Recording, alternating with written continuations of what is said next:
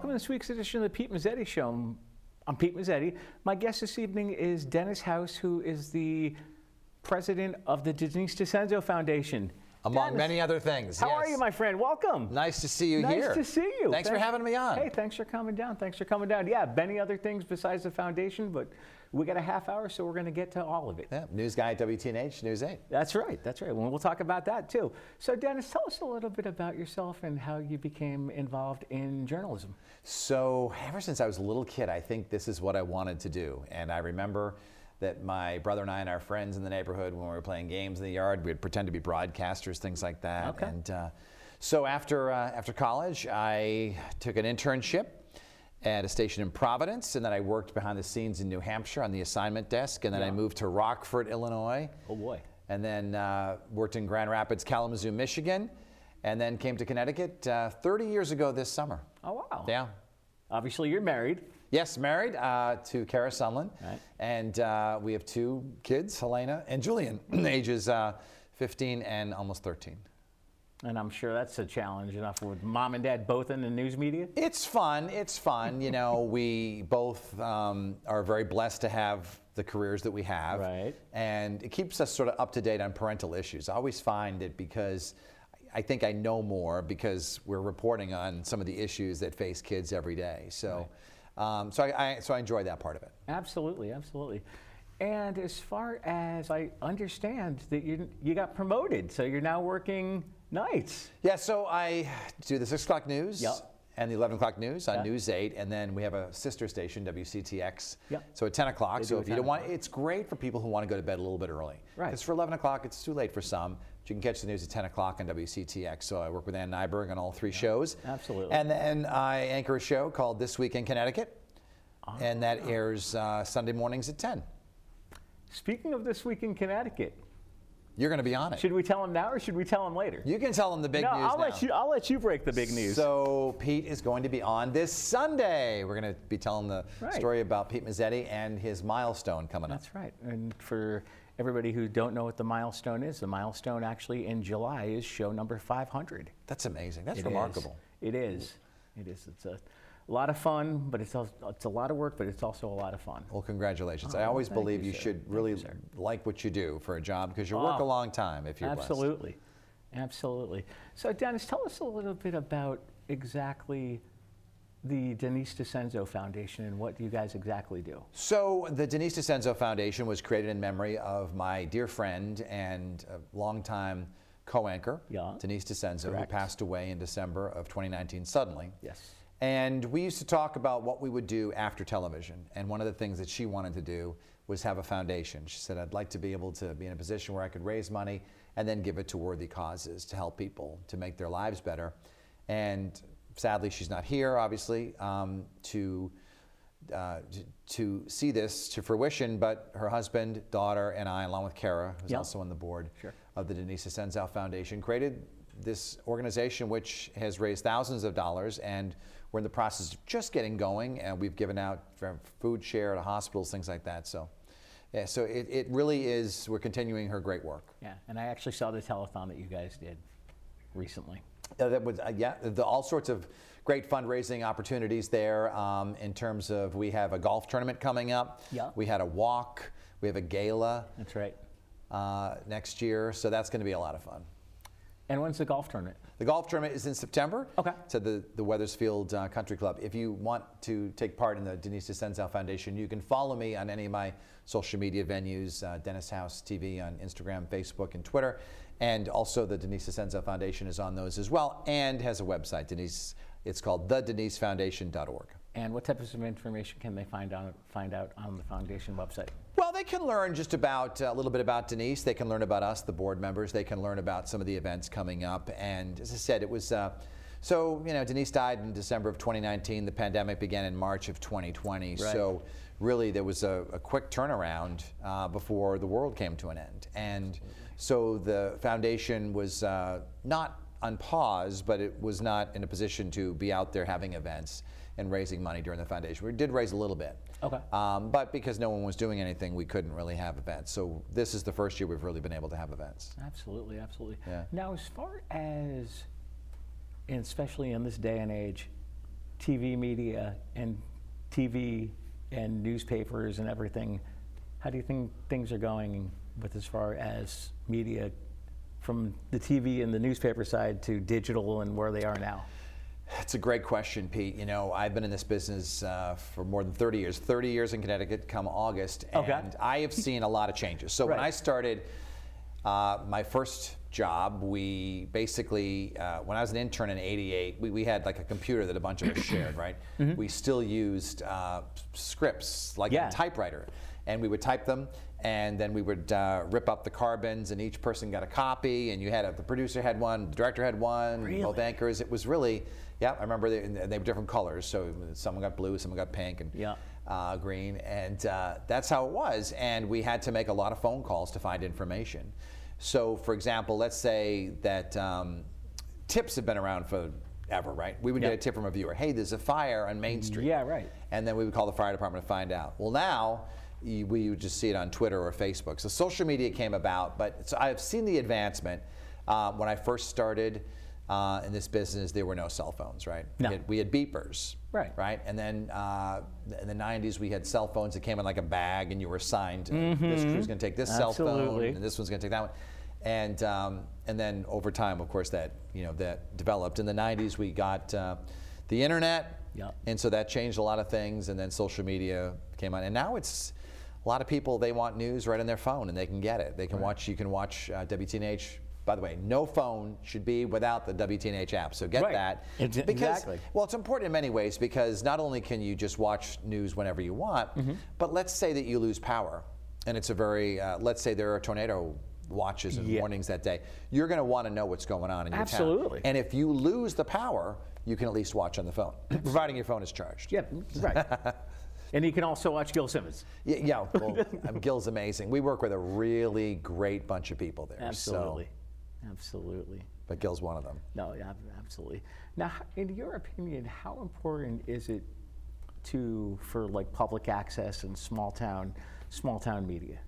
I think it's very important. And I'll tell you, one of my oldest friends from elementary school, Jack Tolman, who runs the cable access in my hometown of Norwood, Massachusetts. Okay. He's a great font of information because he knows everything about the town. And it's so important because, for instance, you're going to cover the people who are important to your viewers, and that's really important. Absolutely. And if you go on a larger level statewide, perhaps some of the bigger TV stations, these people might not be interviewed all the time. So cable access is so important. I'm a big fan of it. I've learned a lot from it. I like to watch certain programs, and I'm just so honored to be a guest. I was going to say, hopefully Pete Mezzetti. Yeah, well, I mean, your program is amazing. I mean, look at the people you have on over the years, and we're going to talk about that in This Week in Connecticut coming up on Sunday. Absolutely. Now, as far as the news industry goes and all of their horrific things going on in the world, I'm sure that's pretty tough. Yes. So we've covered a lot of really horrible news over the years, over my career. And I look back, and there's been a lot of sadness. I remember my first year in Connecticut on Christmas Day. I walked in, I think I had like a green shirt and a red tie, and I was looking forward to a fun little Christmas story. And they said 3 people were killed on I-95, and you need to go to their house, which I'm going to confess this now to my news director at the time, probably won't be watching, but I didn't go to the house. I was not going to knock on that door on Christmas Day. No. I just wasn't going to do it, so I didn't. No, of course not. So we said no one was home. Yeah, right. I just, I don't believe in that. I don't believe in really just, just prying into someone's life.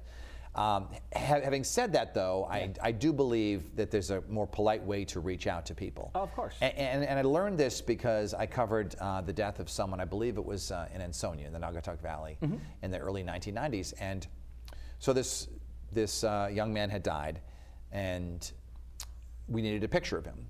So I went to the town library, and I took his yearbook picture. We got a shot of his yearbook picture. And the next day, his mom called me up and said, he always hated that picture. I wish you'd come to the door. I would have given you a better one. So you never really know. And everybody grieves differently. And so when there's our job is to tell the stories of people. Right.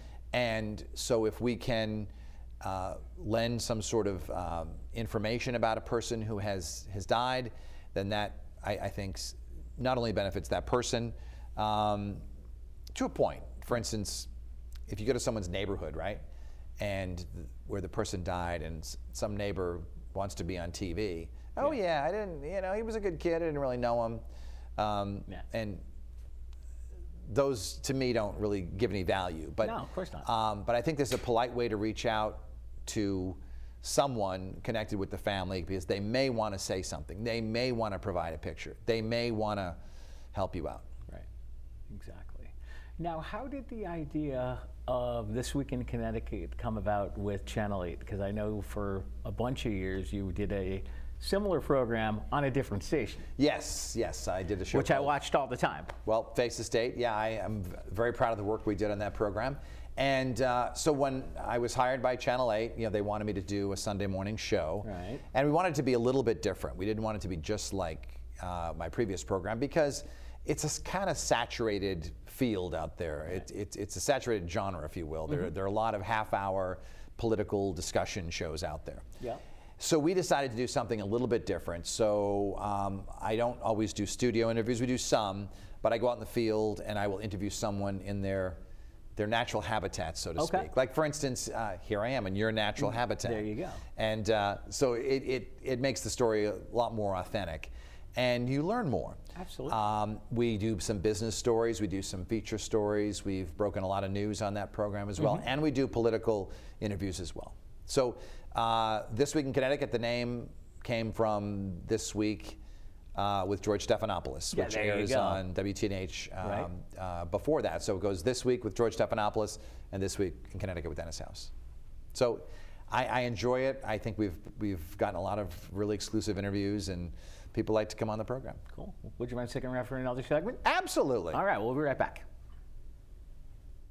You matter. You matter. You matter. And your words matter too.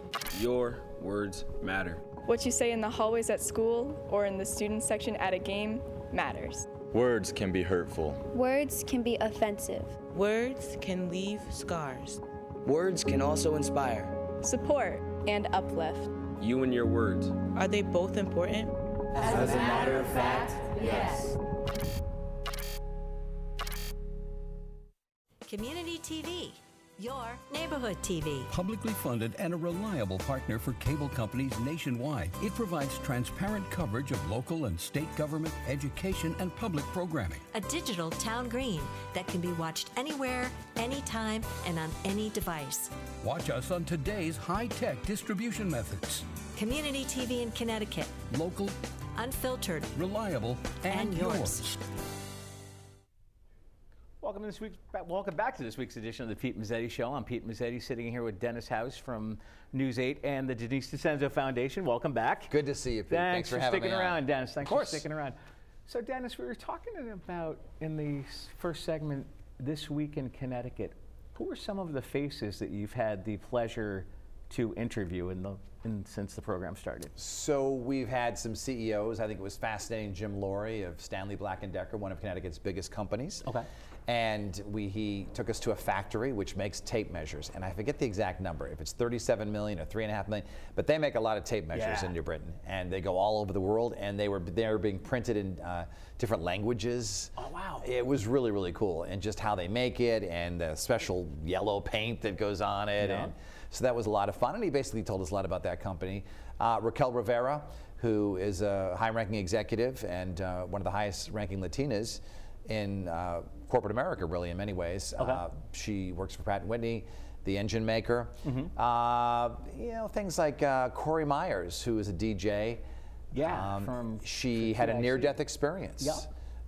We had Christine Leon, another DJ, who took her wig off. She's suffering from cancer. That's right. And she is also battling lupus. The cancer's in remission, thankfully, but the lupus will stay with her.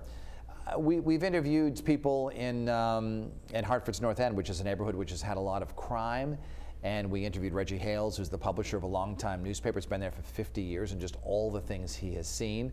Probably our biggest guest we had was, well, there were two, but first, the Vice President, Kamala Harris. Oh, wow, that's right. When she came and spoke at the Coast Guard Academy.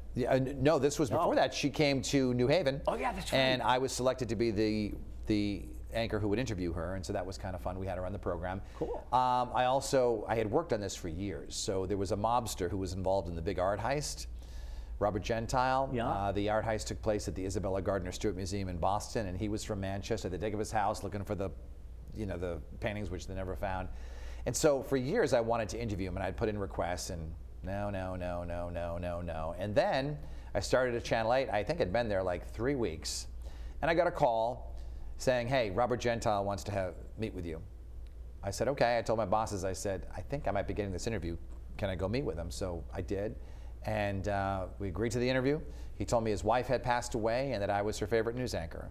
There you go. So that's why he chose me. And so we sat down, we did an interview, and he didn't really reveal much. Right. He has since passed away, but it was his first television interview ever, his only one. Oh, wow. And we got him, so we're pretty proud of that. Cool. Yeah. So, I think that I always look for interesting stories. I think every single person has a story to tell. Absolutely. And you just have to sort of go beyond it and find out. And if you talk to people for a few minutes, you'll find out, like for instance, I don't know, when I go food shopping, I try to, right. Sometimes the cashier or something, one woman I know, her daughter was murdered. Another one has a special needs adult son that she still takes care of. So, everyone's got a story to tell. Absolutely. And I'm sure when you go grocery shopping, people will recognize you off the bat. But, so I don't, that doesn't bother me at all. No, me either. I like to meet people. You know what it's like. You're the local celebrity. I like to talk to people, and so people come up and say hi and the whole bit. And there are some times when it's just, this one morning I was at breakfast before I was going to play golf. This was years ago with some friends of mine. This guy came up and he sat at my table and he said, listen, I need to talk to you about something, this story I have. I said, well, so I'm in the middle of like a breakfast. It's not really. And I gave him my number and he called me back. But so, it's, hey, we wouldn't be employed if people didn't watch us, right? Exactly. So I believe, I look at my job sort of as a public servant. Right. I serve the people of Connecticut. I bring them the news, and I help them with a problem if they have one. And a lot of viewers have reached out to me over the years and said, hey, can you help me with this? And I try to help when I can. Absolutely, absolutely. Now, obviously, with the news show, things are going great. But I actually saw you, and you did a really nice job convention weekend. Thank you very much. You did a really nice job convention weekend. Thank you very much. I was able to see what I watched on all the different all weekend. It's like, yeah, I mean, hey, there he is again. Well, thank you very much. Yeah, we were at the Foxwoods Casino for the Republican convention, and we got to talk to some of the people there, the endorsed candidates and some of the other candidates. And I've always looked, sometimes you have to go where the news is. And over the years, I've been blessed to be sent on some assignments. TV stations don't do this as much as they used to, but in the 90s, I went to the O.J. Simpson trial. And I went to an inauguration, and I went to the Florida wildfires. I went to the Pope's funeral. I went to Rome for another story. So this is what we do. I was at 9/11 for almost 3 weeks. Yeah.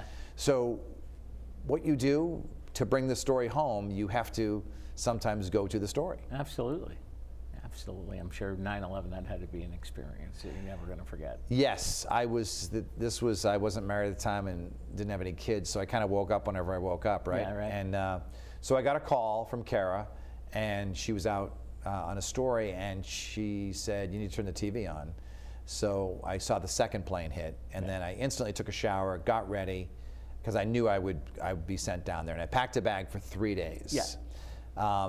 3 days is fine. You can always like wash the shirt or do something, and a bunch of ties. And so I went down there, and I ended up being there, as I said, for almost 3 weeks. But that was such an impactful story, obviously for the nation and the world, but here in Connecticut too. I believe, I don't want to get this number wrong, but at least 160 people who either from Connecticut or with ties to Connecticut were killed in the World Trade Center. And this was also the second time that it had been attacked, because I was at the first attack in '93. That's right. I was sent down there. They just said, oh, get down there and do some live hits for the evening news, and I ended up being there for 3 days. So, and so many people, at least in the southwestern part of the state, do commute into Manhattan. So it was an important story. Absolutely, absolutely. And I'm sure it's really important to you to get out and support the local community, not only when you're working, but you can also get out and support the local community when you're out in the community. So I like to do that. I do a lot of events for, if a charity asks me to MC their event or come by their event or something like that, I do always try to do it. Right. Obviously I have a family and I have those requirements and those responsibilities. But if I can help a charity out, and I've done many of them, and it's really a lot of fun. I enjoy going to these events to help raise money for a cause. Yep. I also just like to maybe, so I'm really into like landmarks. Okay. So like if I can, like a landmark business, I'm fascinated by something that has survived like 100 and something years. Exactly. Or 50 years. Right. And so I will choose that restaurant over the chain. Right, absolutely. If I'm going out to eat, because that has an interesting story. How does this happen? How does someone still run the business that their great-grandfather created? Exactly. Exactly. Now, as far as the back to the foundation, as far as the foundation goes, and if people want to, if people want to make a donation, they can go on the website and everything? Sure, they can go on the website, and it's the Denise Foundation. Okay.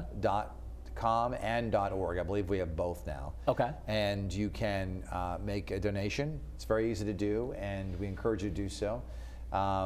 Denise was a great person, and her legacy continues on.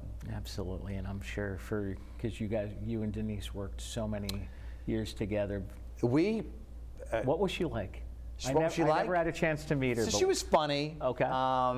She was caring, and we really did have a lot of fun together. So I met her when I started there in '92, and then we became co-anchors in '94. Okay.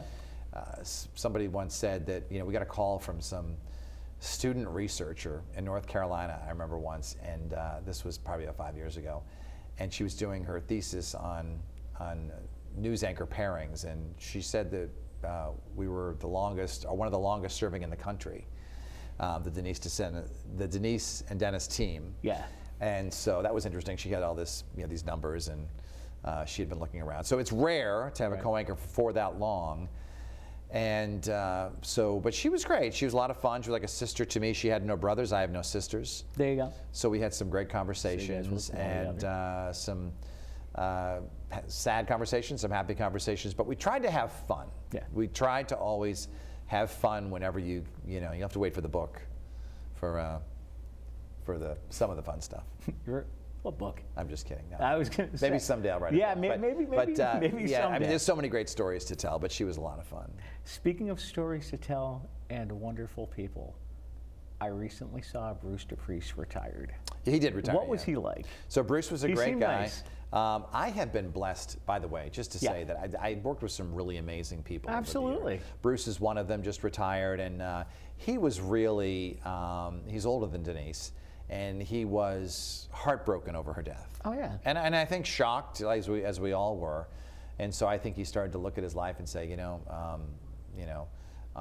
so he put the retirement into the plan, and so that's what happened with him. I work with Joe Fury now. It was amazing. Joe Fury and I actually did the morning news together back in the early 90s. And yes, at my previous employer. And then he moved on. And that was early 90s. I was there when he met his wife, who works there. And let's see who else. Gil Simmons I work with now. Yeah. And so there really some amazing people. Oh, absolutely. And I don't want to leave anyone out. No. Ann Nyberg, my co-anchor, is amazing. Over the years, I've worked with some pretty amazing women.